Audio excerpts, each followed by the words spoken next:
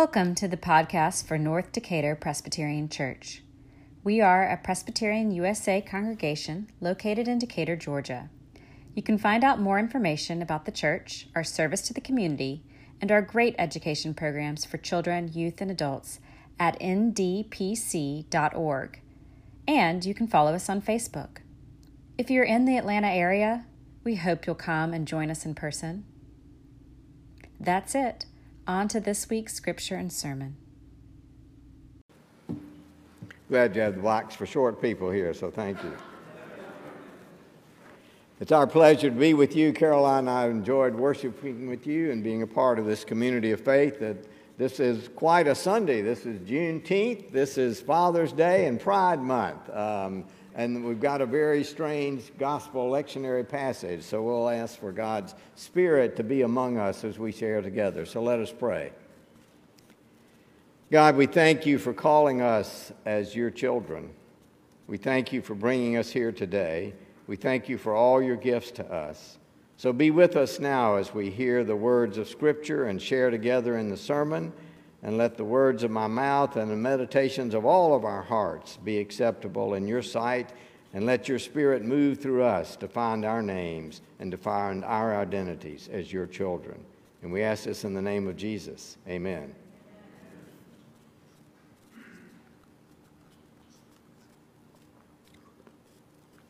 The gospel lectionary passage today is from the 8th chapter of Luke, which is a very powerful chapter among many powerful chapters in that gospel. Right before this scripture that I'll be reading today, Jesus has walked on the water and calmed the water, and his disciples are astonished. And we'll pick up the story there as he comes to shore. I'll be reading from the 26th through the 39th verses of the Gospel of Luke. So let us listen for God's Spirit speaking to us. Then they arrived at the country of the Gerasenes, which is opposite Galilee. As Jesus stepped out onto land, a man of the city who had demons met him. For a long time, the man had worn no clothes, and he didn't live in the house, but in the tombs. When he saw Jesus, he fell down before him and shouted at the top of his voice, "What have you to do with me, Jesus, Son of the Most High God? I beg you, do not torment me." For Jesus had commanded the unclean spirit to come out of the man. For many times the spirit had seized him, and he was kept under guard and bound with chains and shackles. But he would break the bonds and be driven by the demon out into the wild. Jesus then asked him, "What is your name?" And he said, "My name is Legion." For many demons had entered him. They begged him not to order them to go back into the abyss. Now on the hillside, a large herd of pigs was feeding, and the demons begged Jesus to let them enter the pigs. And so he gave them permission. Then the demons came out of the man and entered the pigs, and the herd rushed down the steep bank into the lake and was drowned. When the pig herders saw what had happened, they ran off and told it in the city and in the country. And then the people came out to see what had happened. And when they came to Jesus, they found the man from whom the demons had gone sitting at the feet of Jesus, clothed and in his right mind. And they were afraid. Those who had seen it told them how the one who had been possessed by the demons had been healed. And then all the people of the surrounding country of the Gerasenes asked Jesus to leave, for they were seized with great fear. So he got into the boat to return. And the man from whom the demons had gone begged Jesus that he might go with him. But Jesus sent him away, saying, "Return to your home and declare how much God has done for you." So he went away, proclaiming throughout the city how much Jesus had done for him. This is the word of God for the people of God. Well, if you haven't noticed by now, this is a crazy and weird story. But it's also very powerful. And as I said, there are many topics that cover on today's Sunday, and I could go many places on these. And there's at least 8 sermons that I could preach and not exhaust its meaning. Yes, I can tell by your laughter you don't want me to put them all into this one sermon. So I won't. But it's powerful and profound, but I'm just touching the surface of this passage in this sermon. So please let it percolate in your hearts and find yourself and what God has for you in this sermon and in this passage. I like this story so much, as weird as it is, because it helped me to understand the narrative of my life as a man classified as white. I grew up in segregated South, in the white supremacist South. And later, when I rediscovered this passage as a young adult, it became a profound portal for me into my life and into the demons like racism that possess me. It's been a life-changing passage for me. It may not be for you today, but I hope you can find somewhere in this passage where you meet yourself and meet God. When I first encountered this story as a youth in youth group, it turned me off. It was kind of weird, but it turned me off. It seemed so primitive. It was so difficult, so far away from the modern understanding of myself and the world. And I do know people who believe in demonic possession like we see in this story, and demons that hover over us waiting to possess us. I knew some folk like that who believed that and believed they were possessed like that. But I don't believe in those kind of demons. So I'd like to dismiss this story as kind of a primitive relic, outdated. And yet it's so fascinating. Its raw power suggests to us that it's pointing us to something fundamental about our lives and our time, indeed in every time, because it has strong lessons for us. It shows clearly that we can be demonically possessed. It shows clearly that demonic possession leads to death and destruction. And it shows clearly that it's costly to overcome demonic possession. It costs us something. But it also shows so clearly that Jesus has the power to overcome demonic possession. So I want to look at this passage straight up on its face. It has deep respect for the deep and continuing power of demonic possession.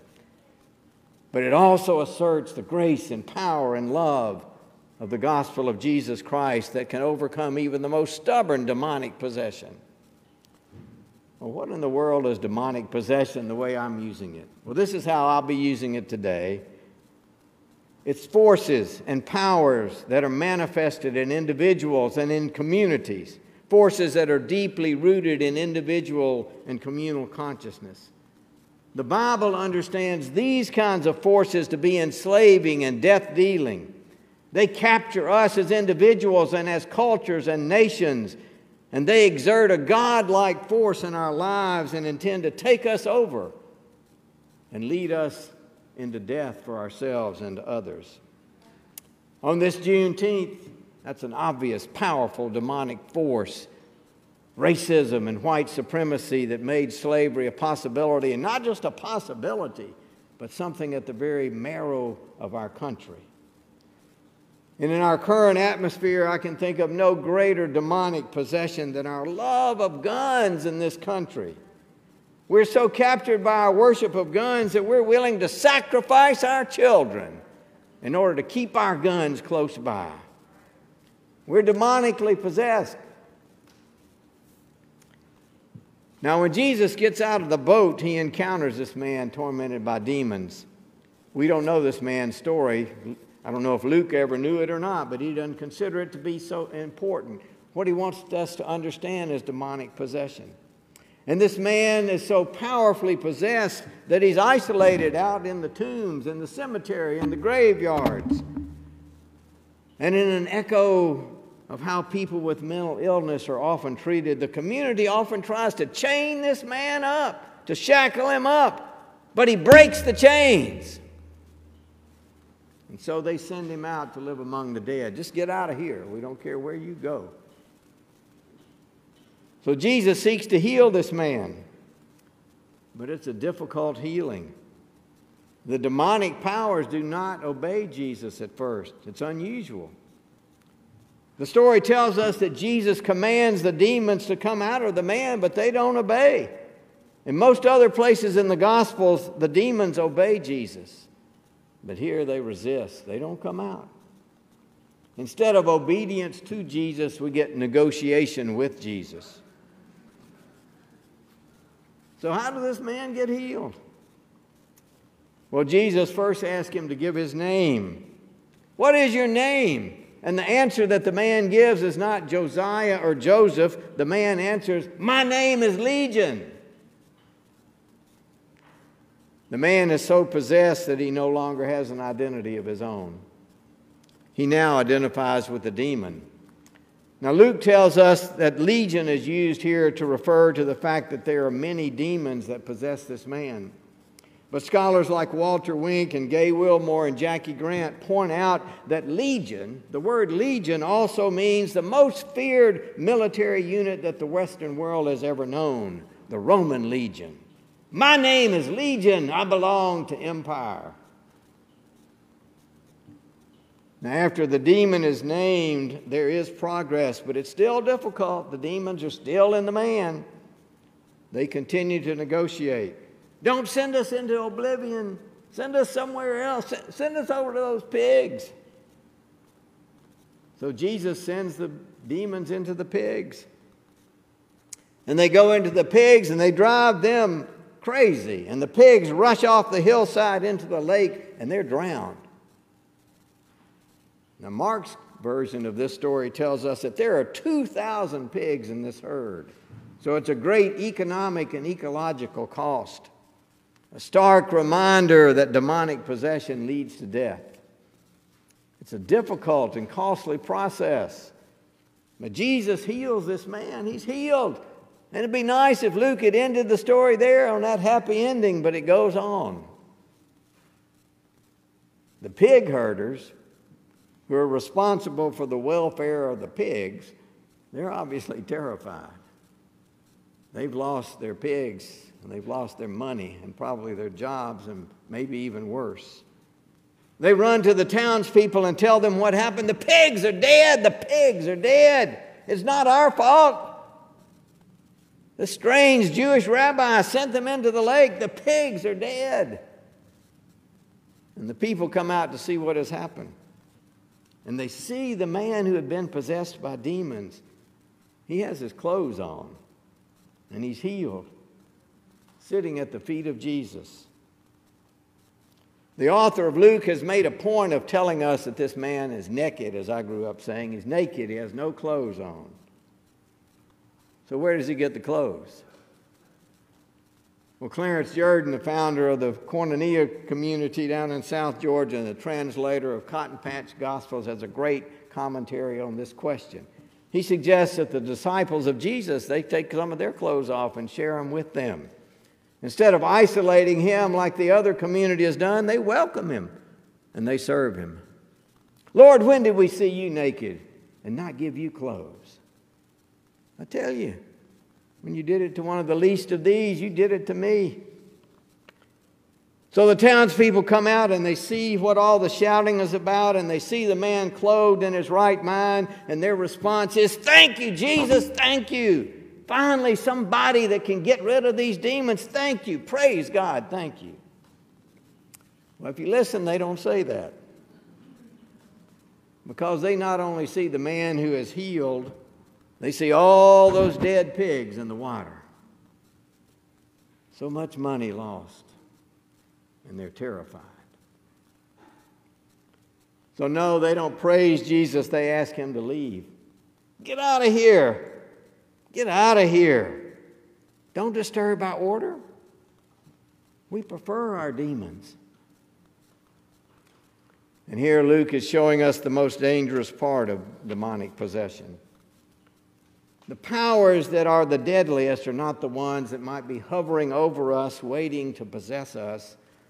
The most dangerous powers are the ones that are so intertwined with our identities that they've come to be seen as normal, as part of life. That's what happened to these townspeople. Demonic possession had come to be the norm. We got that guy out there in the cemetery. Just leave him out there. And when Jesus comes into their lives bringing healing and bringing a new reality, their imaginations can't receive it. They're still believing that demonic possession is the natural order. They don't consider and they won't consider this new vision that Jesus is bringing. And so they tell him, "Get out of here." So Jesus starts to leave. Before he leaves, the man who is healed begs Jesus to let him go with him into the Jesus movement. Now, generally, Jesus asks people, "Come, go with me, follow me." But in this case, he says, "No, go back to where you came from." Now, on one level, that seems pretty cruel about Jesus. He's already been cruel to the pigs. That's a sermon for another time. Go back to where you came from? Go back to the people who drove you into this demonic possession? Go back to the people now who blame you for the death of 2,000 pigs? But Jesus doesn't just send him back. He tells him to go back and tell everybody what God has done for him. Jesus is confident in the power of God to overcome even demonic possession. So confident that he sent this once tormented man back to the community who tormented him to tell them about God's healing power. And he does that.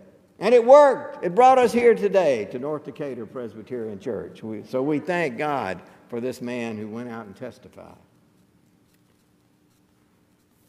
So what should I say about this strange story? Those powers that possess us and this healing which seems so foreign to our modern understanding. Well, there are many places to go, but my time is short, so I'm just going to make a few suggestions as we all let this biblical story kind of percolate in our hearts and minds and find its workings into our imaginations. This story points us to the demons that we need to worry about in our time. Not the head-spinning, garbage-smelling, smoke-blowing kinds of demons that you might see in movies, but rather the systems of power that crush us, the systems of power in the world that are already inside us, taking over our consciousness and our imaginations and our perceptual apparatus, long before we have any idea about it. These demonic powers have so defined reality for all of us that their definitions have become normal and natural for us. Their hold on us is so strong that when we're asked to give our names and our identities, we name them. There are demonic powers like racism and white supremacy and sexism and materialism and deep fear of people who love people of the same gender identity. That list is deep and wide of these kind of demonic powers. Most of them inhabited me when I was growing up in the Mississippi River Delta in Arkansas. Indeed, as I look back on it and think about this passage, I was possessed by so many of these demonic powers, I wonder if my name was Legion. I had so many of them. They're still in me on many levels. Here's a powerful part of this system. I received these demons not from the devil, but from people who loved me, people whom I loved, my family, my church, my segregated schools, my teachers. That's how I became demonically possessed. But the great news for me and for all of us is that Jesus was coming for me. Jesus came for me many times in the middle of my demonic possessions, sending witnesses to me again and again and again, and still will, because I've still got some of those powers in me. Witnesses helping me to name my demons. That's again a story for another time, one of those 8 sermons. I'm aware that this demonic consciousness is deeply embedded in me and in all of us. And the healing is costly and difficult. It's why white supremacy is on the rise again. The powers are not going to yield easily. It's why the repression of women will gain, surely, unfortunately, more power from whatever decision comes from the Supreme Court this summer on Roe versus Wade. It's why there's a strong movement to roll back even the small gains in rights for LGBTQ people. It's why we cling to our guns so much. The demonic powers do not yield easily. We owe Luke a great debt for sharing this story with us. In this blunt and bizarre story, Luke wants us to understand how caught we are, how possessed we are, how difficult healing will be for us. It will be tough.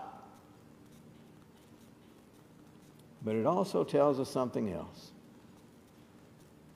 Jesus is stepping out of the boat into our territory, coming into our lives where we are possessed by demons, where we prefer the dead to the living. Jesus is coming for us, for you and for me, asking us to name our demons, racism and sexism and materialism and worship of guns and many others. Asking us to think about and receive a new reality in our lives. Asking us to trust in Him so much that we can discern how much the demons possess us. And asking us to trust in Him so much that we can begin to allow His healing power into our lives. And asking us to trust in Him so that we can begin to see a new way of life for ourselves and for others. A whole new world that we have not been able to previously imagine. So the promise of this story is the God we see in Jesus Christ won't give up on us. God's still claiming us. That's one reason we came today, as Mary Anona said with Annie Dillard's quote. Fasten your seatbelts, because God is coming for us with the power of love. It will be sweet on one level, be a tough on another. Jesus is coming into our territory, where we live, stepping out of the boat, seeking to set us free, to put us in our right minds and help us live out the glorious freedom of the children of God. Jesus is coming for us to help us hear, each of us, like me and all of us, to help us hear that our true identities are not the demons or the traumas that possess us. Our true identities are what we see in this story. Through the healing power of Jesus Christ, we come to know our true identities. We are children of God. Jesus is coming for us. Get ready. Amen.